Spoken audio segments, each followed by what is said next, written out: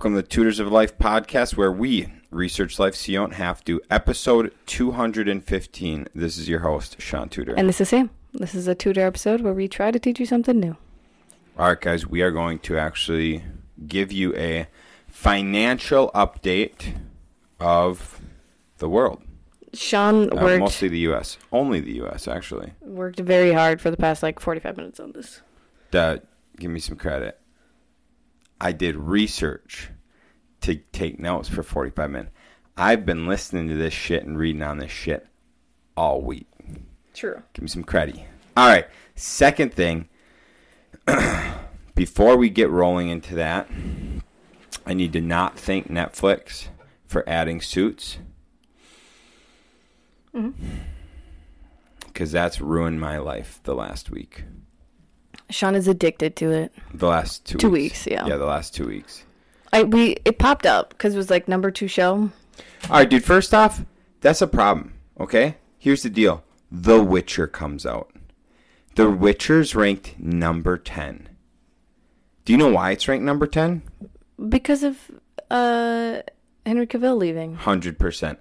Idiots. Mm-hmm. Witcher, always ranked number 1 when it comes out in the season. Ranked number 10. That is terrible. Terrible. For The Witcher, yeah. Anyway, so it pops up and I was like, Shaun, this is a really good show. We should try it sometime. So what does he do? Puts it on. It's not my fault that Netflix has the best hook, line, sinker for its little pre-play. When you watch those on some of the Netflix ones, they do those pre-plays are so gold. Yeah. You're like, dude, I can't not watch this. Other ones make you go, I never want to watch this in my life. Yeah. But I guess that's personal preference. Yeah. So anyways, that's all I got to say about that. Thanks a lot, Netflix, for essentially ruining my life. However, watching TV is my favorite thing to do, so I guess I can't be too upset to do it sometimes. Yeah, when we were on 75 Hard, we only watched, probably 3 episodes of Chuck, and that was it? Yeah, we watched 3 eposodes of TV in 75 days. Yeah, that's great. Okay, what do you got, Shaun? All right, guys. First things first. FedNow has now been put into effect. I think it was about 10 days ago. So what FedNow is a new instant payment infrastructure developed by the Federal Reserve. Okay? The pros, the main pro, the biggest thing, yes, this is the coolest program ever. You are able to send and receive payments any time of day, any day of the year, within seconds. The receiver will be able to immediately utilize their funds, and the buyer or the sender, it automatically comes out of their account, so there's no longer this guess game. You know, when you make your payment for your credit card, your account is overinflated for what's actually in it for the next 2-3 days, right? And then as the receiver, if it's a Venmo payment to Zelle, PayPal, whatever it is, a check, you get that payment, and it's usually 3 days, 1 to 3 days before you can access it. Yeah. So the thing that's really good about the FedNow is you get to have access to your money instantly. Okay? So, awesome program. How many banks signed up as early adopters? What do you think? How many banks were on board right away? I want to hope, but not a lot. I'm going to go with 100. 35 banks. That's it. 35 banks for early adopters, including JP Morgan, Chase, and Wells Fargo. Ew, that's not good. No, not that great. How much does it cost a bank to be a part of FedNow? Maybe it has to do with money. So is it percentage? Nope. $25 participation fee for each routing transit number that receives credit transfers. Okay? So, if I am reading this correctly, that means that a bank has one routing number, right? They have to pay $25 to have this system. Not... a lot of bigger banks have multiple routing numbers. Okay, so... But, fairly small... Because, Associated, it has a different routing number depending on where your branch is. Okay. Okay, so for each branch you Yeah. have. Okay, so Not each branch, but like area branches. okay. So low.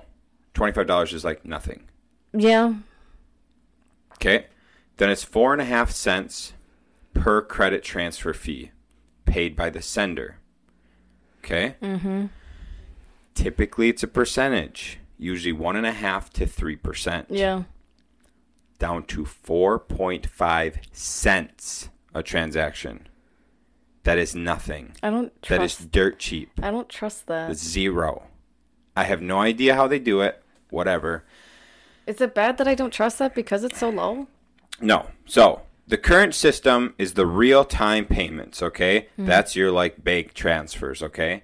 That's normally 1 to 3 business days to clear the account. Even same-day transfers that you can pay more for, like 1.5%. Yeah. Like if you pay 1.5% fee, you can get it instant today. It still takes several hours and has constraints, right? Mm-hmm. So this is to note before we move on to the cons. FedNow does not allow the Federal Reserve to surveil private citizens or their purchases, as well as FedNow does not grant the Federal Reserve to monitor private bank accounts. Okay? Mm-hmm. So they do not have the authority or approval to monitor, freeze, surveil private bank accounts. Okay? Okay. All right, so let's go with the cons. The number one con is the fact that the Federal Reserve will be able to surveil every single transaction we do, because if the Federal Reserve created FedNow, just as on PayPal, just as on Venmo, just as on your bank account, there's transactions, there's history of transactions. The Federal Reserve will have every single transaction from every single payment you make. Through FedNow. Through FedNow. There's no way they wouldn't. Yeah, because if they can watch that, so they can't freeze your account, but couldn't they, like, freeze the transaction? No, that's all speculation. And so they claim that they don't, like, surveil and stuff like that, but there has to be a history. There's always a history of transactions. Mm.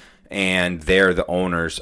They're the ones that started. Yeah, so obviously, like, they're going to be able to track your transactions that you use through FedNow. Right. Yeah. So, okay, but what does this mean? What are the cons? Well, faster payments are great. However, faster payments can lead to fraud. Faster fraud. Mm-hmm. Okay, right now, if your credit card purchases something that's out of the norm, you get a notification from your credit card company, hey, potential fraud. Do you want to approve or deny? Yeah. Deny. They'll freeze the payment. They'll stop it. Mm-hmm. Or accept. Yep, that was me. Whatever. So, because it's a FedNow and not a credit card protection, it's harder to stop fraud. Yeah. Okay? So that's something to be concerned with.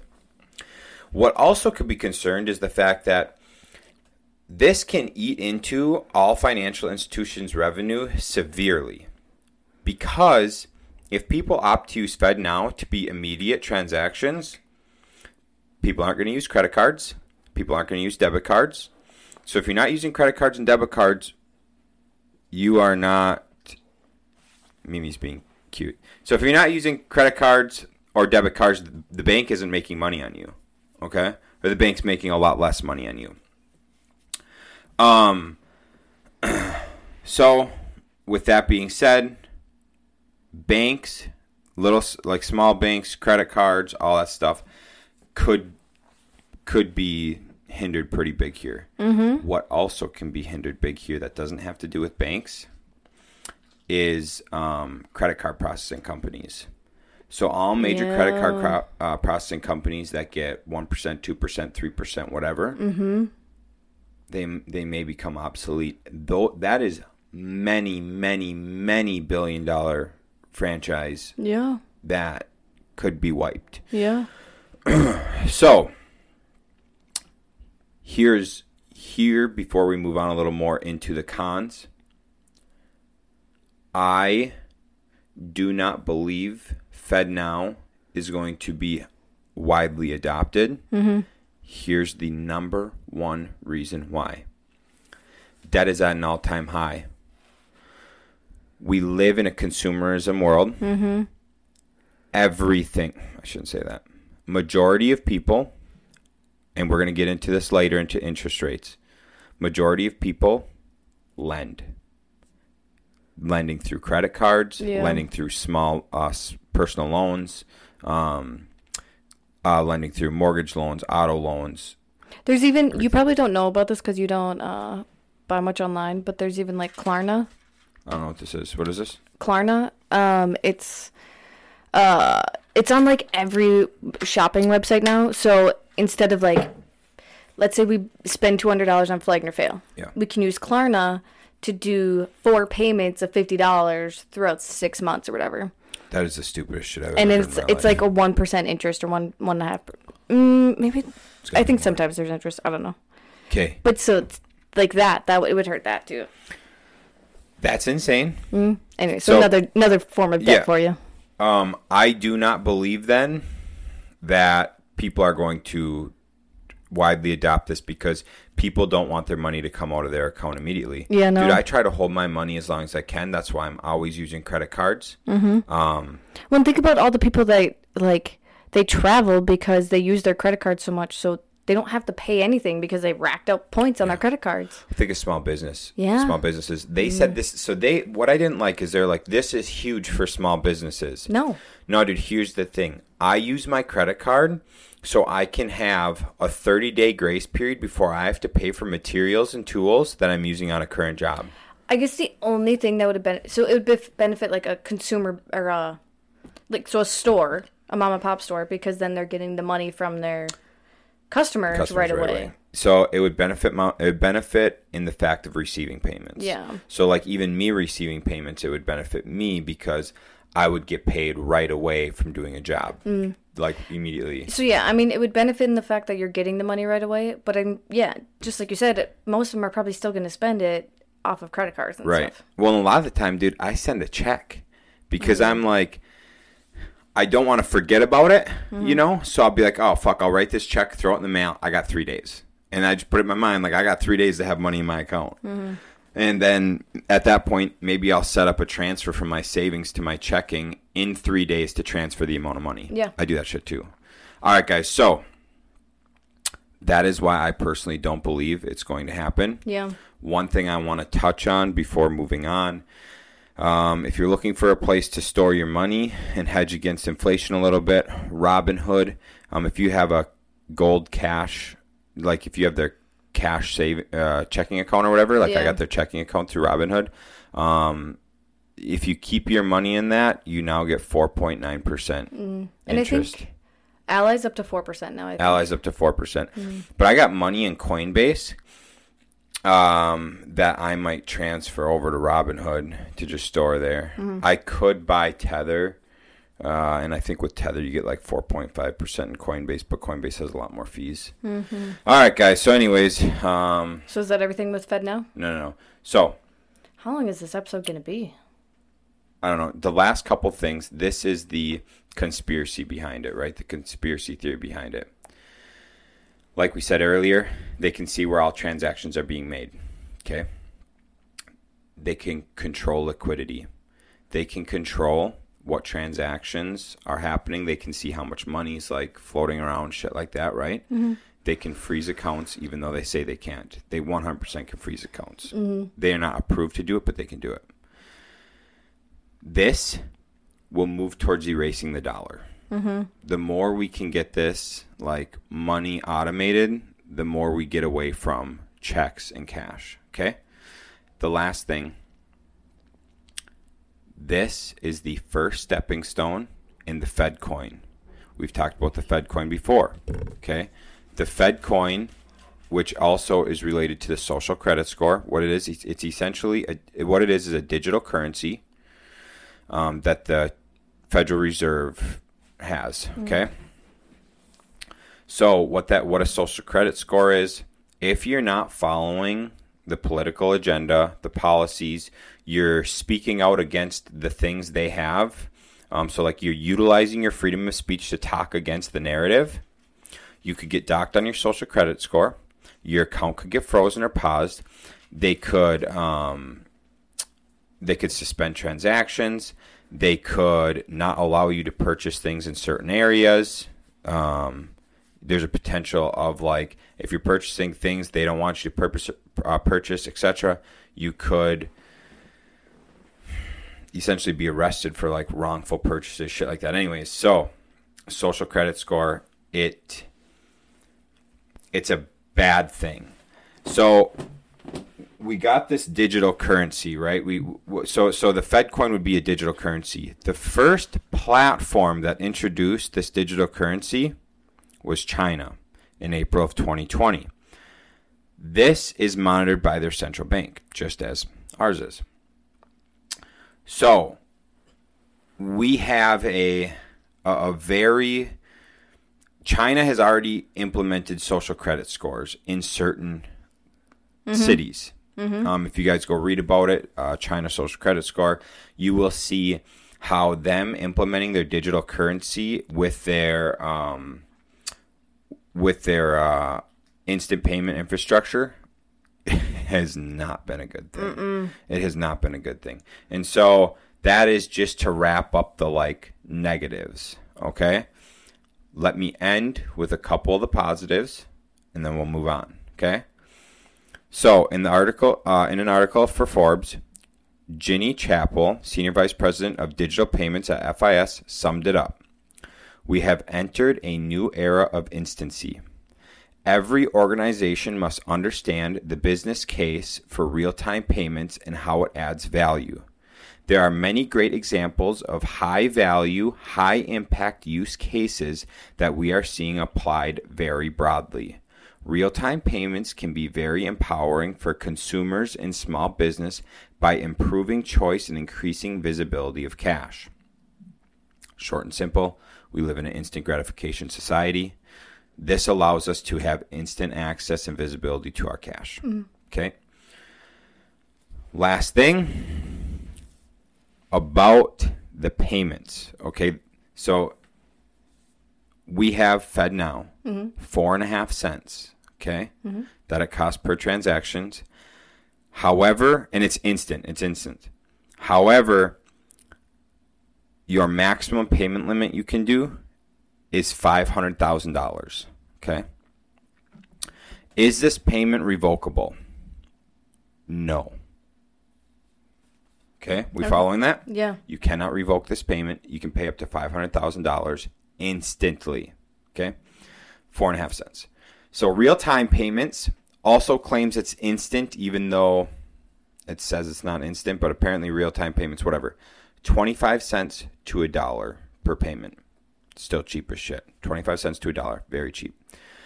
You can transfer up to $1 million. Is the payment revocable? No. Wire transfers. These happen within minutes. It's $25 to $50 a wire transfer, okay? Access to most banks. You can transfer $9,999,999,999.99. Just shy of $10 billion you could transfer at a time. That will never even matter anything in our lives. Is this payment revocable? No. Okay? ACH, same day. $1 to $5. You get it the same day.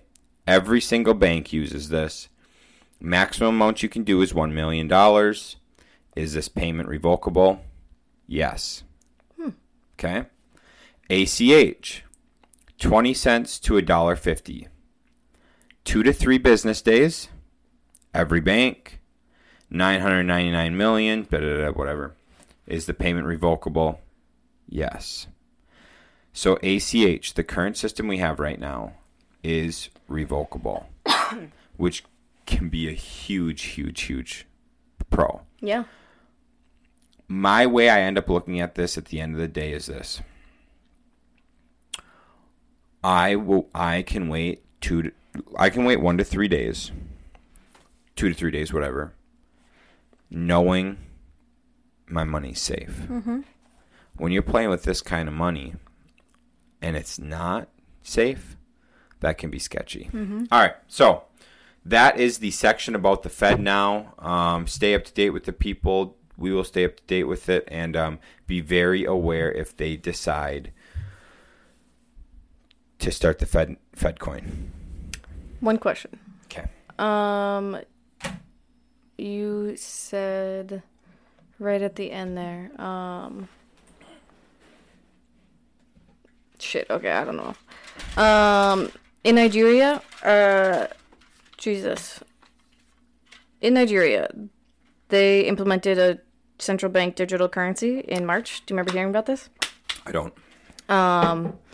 Citizens are protesting it because leading up to it, so this is like my one concern about this, is so leading up to it, they limited how much money you could take out of the ATM.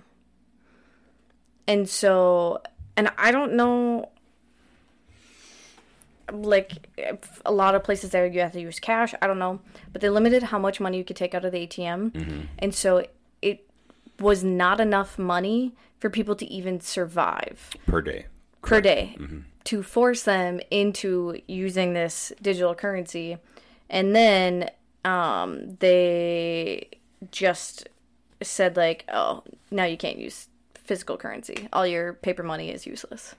And have been forcing their citizens to use this digital currency. And the nation is just up in arms. I mean, dude, here's something you got to think with that. People hold cash right now, U.S. cash. Mm-hmm. People hold that shit. There's a lot of people that don't trust the system that hold cash on hand. Yeah. Could you imagine if they implement the FedNow digital currency and they go, cash is useless now? Mm-hmm. Billions of dollars gone. So, and that's one thing I feel like debt collection companies and the credit card companies, I feel like they're going to be the ones fighting against this the most, I think, to like help the citizens. Or they're going to get such a big buyout, it's going to be... There's no way that the Fed can even pay them enough to... They can print fake money and give it to them in digital currency that's not real. They've been doing that for the last 3 years at an absurd rate. Yeah. There was one more thing then at the end. What was at the end of what you were just saying? I was talking about, let me pull it up. So I was talking about the prices, the payment method, the cost per payment. Something sketchy about FedNow. I don't know. Whatever. Doesn't matter. Okay, next. Okay, sounds good. So the next thing, for those of you that know, the Federal Reserve announced Wednesday it has raised interest rates by another quarter point, 0.25%, bringing the interest rate from 5.25 to 5.5%, the highest the interest rates have been in 22 years. That's actually pretty impressive. Because that would have been before 2008. I've been 2001. Yeah. Damn. So this is the fourth increase this year to help stop inflation or slow inflation. Mm-hmm. Inflation has come down over the last few months, but still remains above the Federal Reserve goal of 2%. Okay? Mm-hmm. So that's why that is the reason they've been increasing interest rates. They are trying to help slow the economy, making borrowing harder so people won't spend as much. Mm-hmm. Okay? If they can do that, then we can bring inflation down. So, in June, we paused, okay? So, we had interest rates January, February, April, May, paused in June. Now we're into July, okay?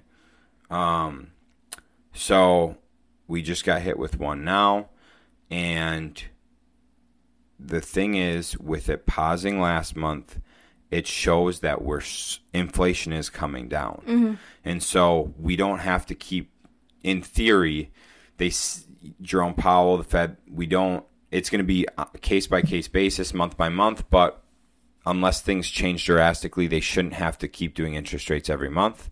It can now be spread out like every other month, every 2 months. Okay.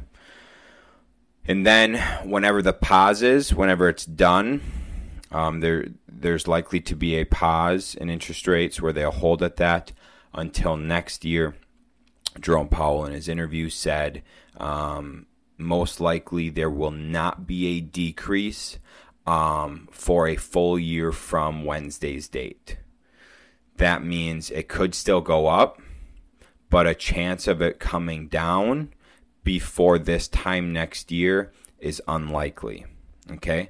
There's also people that have stated that, or like professionals and whatever, that have stated that coming in March of next year, they might start to decrease. Okay?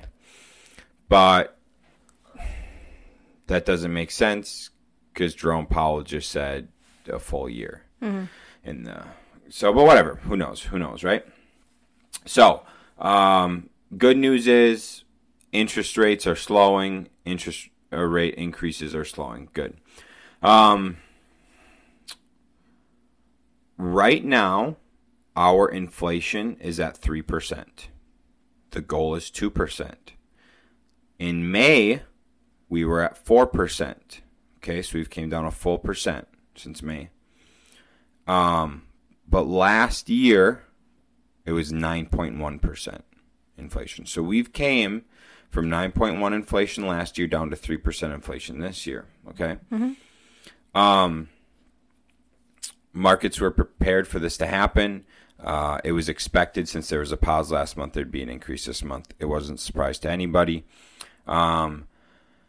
Couple things to keep in mind. We'll see how this goes because even with inflation, all this stuff, rent prices and mortgage prices have gone up even higher. Yeah. They've gone up substantially in the last 3 years.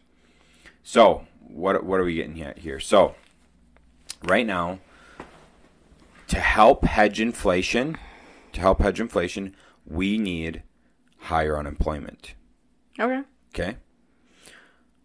Unemployment rate is currently at 3.6%, which remains historically low.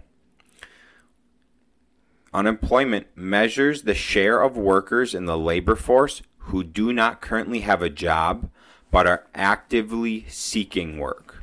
Okay? Hold on. So this measures percentage of unemployed job seekers in the labor force. The sum of employed and unemployed people, not the entire population, okay? So it's only the people who are like working, okay? Or like who are able-bodied workers seeking employment, okay? People who have not looked for work in the past 4 weeks are not included in this measure. 4 weeks? 4 weeks. If you have not looked for work in the past 4 weeks, you are not a part of the unemployment rate. So if someone's been looking for work for like 3, 4, 5 months and they're finally like, fuck it, I'm taking a month off, whatever. I'm going to go on like vacation with my family. Maybe I'm doing whatever. Maybe I'm taking care of some chores. Maybe I'm doing some cash work, whatever it may be. And they haven't applied for 4 weeks. They are not part of this. All right. Total amount of unemployed people is 6 million. So that's how much, that's the total, is 6 million. Total amount of unemployment insurance claims as of July is 2 million. Okay? The long-term average of unemployment is 5.72%. So we are 2% below the average. Okay. Why this is a problem for getting closer to inflation, right? Bringing unemployment up could decrease inflation. Why that is? The higher the unemployment means less people working, means less buying power, which means less demand. Okay? So if we can raise unemployment, then we lower people's ability to buy, which then makes it so inflation will go down because there's no demand. The demand's down. People aren't buying as much.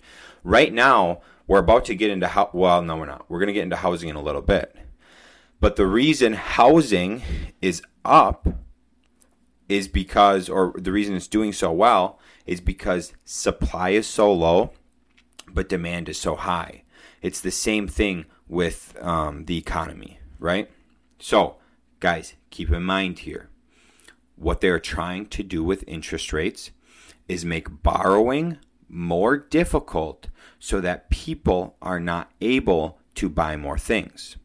People like 2020, 2021, 2022, why we had so much economy growth and so much booming, money was printed.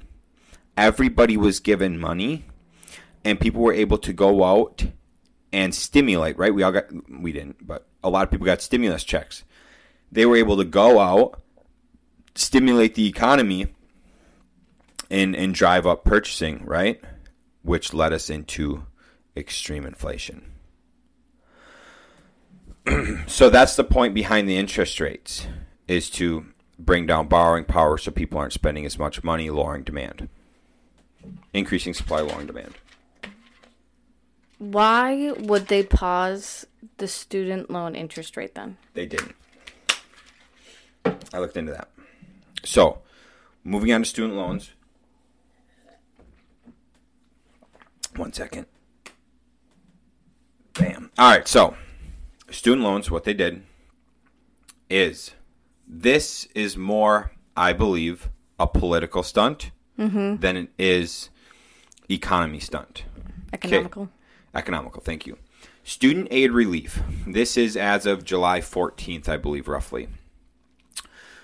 Since Biden took office, no one has had to pay a federally held student loan. Yep. Okay. Congress passed a law preventing further extensions of the payment pause. Mm-hmm. Okay. I remember hearing that. Yep. Student loan interest will resume. Interest will resume on September 1st of 2023. Let me guess, they don't require payments. Hold on. Payments will be due starting in October.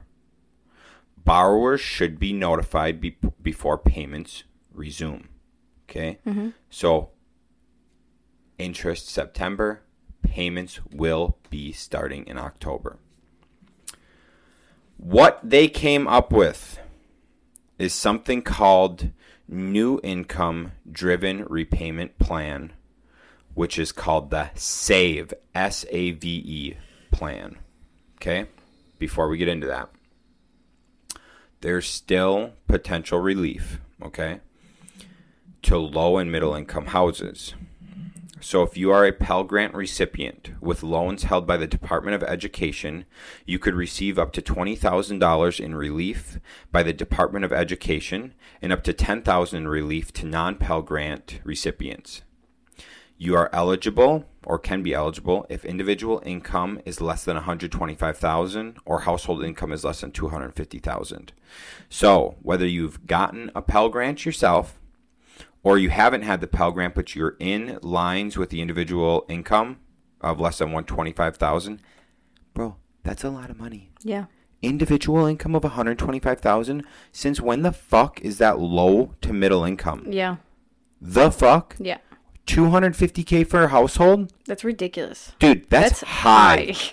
How many households do you know personally bringing in $250K? I promise you it's less than 1 in 10 friends. Yeah, I was going to say, I think we know one. For the average, like, the average people. We probably know 2. Right. All right, so that's fucking not low and middle income. That's ridiculous. Yeah. Another way. Borrowers who are employed by nonprofits, military, federal government, state, tribal, or local government may be eligible for Public Service Loan Forgiveness Program. Relief is capped at the amount of outstanding debt. Please visit pslf.gov for more information on the eligibility requirements. So, what would the new income-driven repayment plan propose under Biden-Harris? The SAVE plan. What would that mean? It drafts this. Require borrowers to pay no more than 5% of their discretionary income monthly on undergraduate loans. Can you look up discretionary income for me, please? This is down from the 10% available under the most recent income-driven repayment plan. This will also raise the amount of income that is considered non-discretionary income and therefore is protected from repayment, guaranteeing that no borrower earning under 225% of the federal poverty level, about the annual equivalent of a $15 minimum wage for a single borrower, will have to make monthly payments. This means if you're making, from my understanding, this means if you're making $15 an hour, you're a single borrower, not in a family household, you will not have to make monthly payments. So discretionary income. Okay. So for an example, an individual has an income of $100,000. They pay income tax rate of 35%. So $35,000. Yep. Then the individual has transportation, rent, insurance, food, clothing, and other necessities totaling $35,000 a year. So their discretionary income is the remaining $30,000. So it's the amount left after subtracting taxes and necessities. All right, so borrowers to pay no more than 5% of their discretionary income monthly. So you're saying you're left with $30,000, right? Mm-hmm. Divide that by 12 for me, please. Divided by 12 is $2,500. Okay, times 0.05. $125. So your maximum you have to pay then is $125 if you make $100,000 a year. Mm-hmm. So yeah, if you make $15 minimum wage, you will not have to make monthly payments. Okay, so next part of it is they are going to forgive loan balances after 10 years of payments. That's so dumb. So instead of 20 years for borrowers with a loan balance of $12,000 or less, they will now be forgiven after 10 years for loan balances of $12,000 or less. Bullshit. Is it from when you graduate or from when you took out the loan? Payments. So whenever you started payments, 10 years after payments. 10 years of payments. Damn. That's really bullshit. Yep. Then, lastly, it covers the borrower's unpaid monthly interest. So that unlike other existing income-driven repayment plans, no borrower's loan balance will grow as long as they make their monthly payment, even when that monthly payment is zero because their income is low. Dude, why even? It's not a loan then. So what it is, it's a way to go to college, okay? So hear me out, people, follow me on this. You go to college for 4 years. You rack up, we'll just go with Eau Claire, it's like $10,000 a year. Mm-hmm. $40,000 in debt, mm-hmm. Okay? $40,000 in debt. Usually you're getting 3 to 4 to 5% interest on these loans throughout the time. Why that's important? You have an incentive to pay it off early. Okay? Now you go to school, you got $40,000 in debt. Okay? You come out and you happen to be the 1% that makes six figures coming out of school. That gives you, after your taxes, after your necessities, your discretionary income is $30,000. Math this for me, please. So your maximum payments you need to make is $125 a month. Mm-hmm. Do 125 times 12 for me, please. 1,500. 1,500 times that by 10, please. 15,000. 15,000. Okay. So then you have a $25,000 difference. Oh, wow, yeah. So as soon as you get that down to $12,000 or less, it's automatically washed. So you're going to need to do another, 12 years, roughly? 12 and a half years to get us that extra. Because you need to be under 12,000? Oh, wait. So we got to be under 12,000.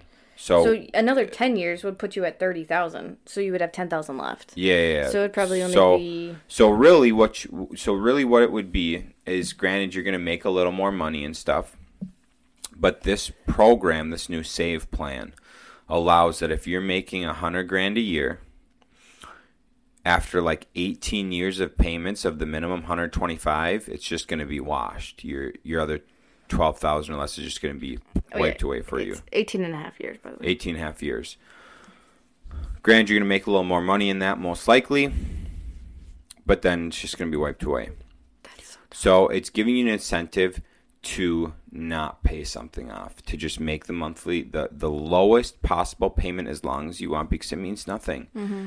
Don't pay more than you have to, because it's just going to be wiped away as soon as you get under $12,000. Mm-hmm. All right, guys. So that is the student debt relief. It's the SAVE plan. So one thing, guys, we're trying to lower inflation, right? You're following the Federal Reserve. We're trying to lower inflation. However, we're not collecting. That is just a proposal plan. That's Biden-Harris proposal. So it hasn't passed yet? It has not passed. Okay. And I don't believe it will pass. Hopefully. I don't believe it'll pass because of this. That's income for the government again. Mm-hmm. That's going to help with inflation, mm-hmm. especially by them receiving interest. Mm-hmm. They could take that money and start paying down the massively absurd debt we have in this country, the highest pretty much than everywhere else in the world combined. So anyways. It's not, I don't think most student loans are through the government.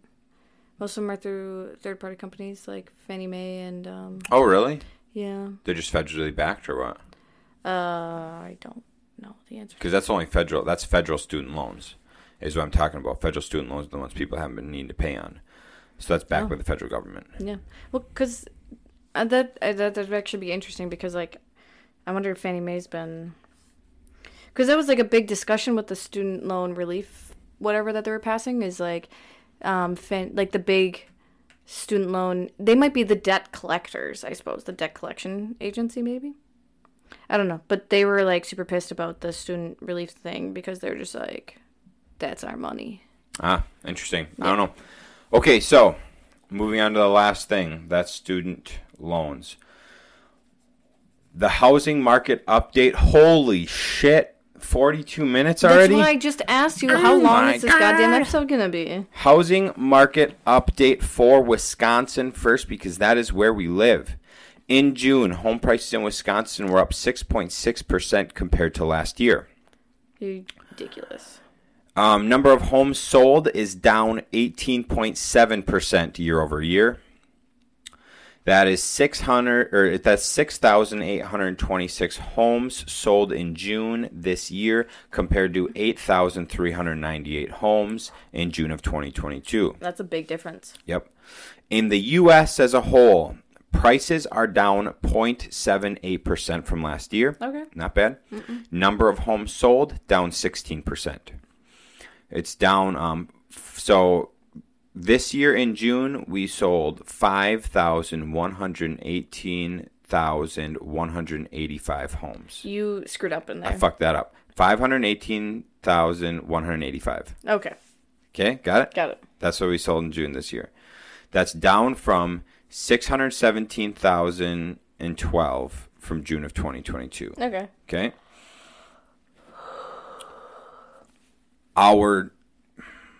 According to Google, the 30-year fixed interest rate is 7.65%.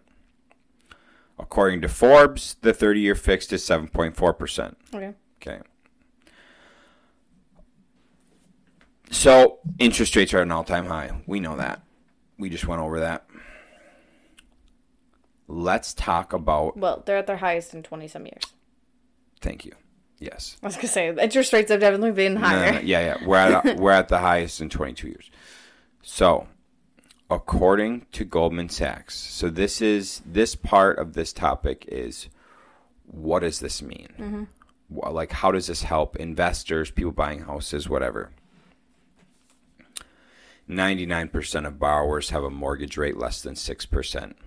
99%? 99% of borrowers have a mortgage rate less than 6%. 28% are locked in at rates at or below 3%. Wow. 72% are locked in at rates below or at 4%. So that is a combined, Jesus Christ. No, it shouldn't be combined. Yeah, no, so. Because the 72% would include the ones under 3%. Right. Yes, you're right. Yep. Yeah. Thank you. So 72% of rates are at or below 4%. Thank you for that. Yeah. So, according to Forbes, over 40% of U.S. mortgages originated in 2020 and 2021. Originated. How much? 42%? 40%. Okay. Originated in 2020 and 2021 when mortgages were at a record low. Okay. Smart. 14 million mortgages were refinanced during the same time. Not surprised. So, what's this mean? People that get commercial loans that have ARMs, adjustable rate mortgages, coming due. People that locked those ARMs in at 3, 4, 5% from 2019 to 2022, most of those ARMs are 3 to 5 years. Oof. Some of those are already coming due in 2023. Others will be coming due in 2024 and 2025. With the most, probably substantial, biggest one coming around 2025 and 2026 because of the 5-year. Yeah. People that got those, that made the numbers work at 3%, it is possible the numbers are not going to work when they refinance. Adjustable rates right now. Adjustable rates on 20-year, on 15, 20, and 25-year loans from like local lenders are high 7s, low 8s. Yeah. When they go to refinance from, say, a 4% to an 8%, that could make them lose their property. Oh, yeah. So, moving forward over the next couple years, people that were over leveraging massively, paying way too much because of a good interest rate, could be setting themselves up for a really, really bad situation. Yeah. Come 2025. I didn't even think about that. Next, be very creative if you can. FHA loans, WIDA loans, Fannie and Freddie 30-year fixed conventional loans are, what's the thing I always talk about? You can... Recall? No, take them in. I can take them from you. Like, you can assign them to me, or I can take over that loan. What's the word I'm looking for? Oh,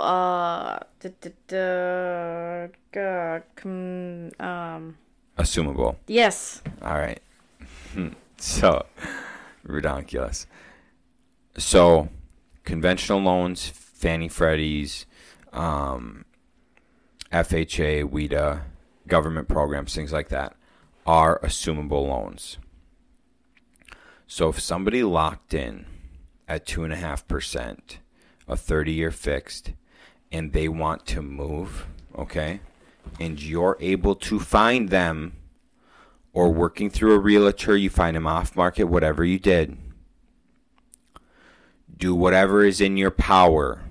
Work with whoever is intelligent enough. Work with work with the bank. Get your own like consultant for whether it's an attorney, a lender, whatever, to get that assumable loan. Because if you're able to pick up their loan and pay somebody $50,000, $100,000, whatever it is, to take their loan at 2.5%, the amount you will save in the long term is insane. So, moving forward, be very, very cautious. if you have ARMs coming up, run your numbers, make sure you're going to be okay. Maybe look at liquidating if you're not going to be okay. Yeah. Remember, there's probably going to be people who are hurting in 2 years. So there might be a good opportunity for you to hop in and get some real estate. Mm-hmm. Lastly, look out for assumable loans if you are looking at buying property. Yeah. Be creative. All we can do right now is be creative. Yeah. Because it's a hard world out there. And be patient. You don't got to jump into anything. Nope. So cool. That's the market update, babe. Nice. I love it. I hope you guys enjoyed today. I enjoyed today. That's good. Did you enjoy today? Loved it. Did you really? Sure. All right, cool. All right, guys. Well, catch us next week. See you. Bye.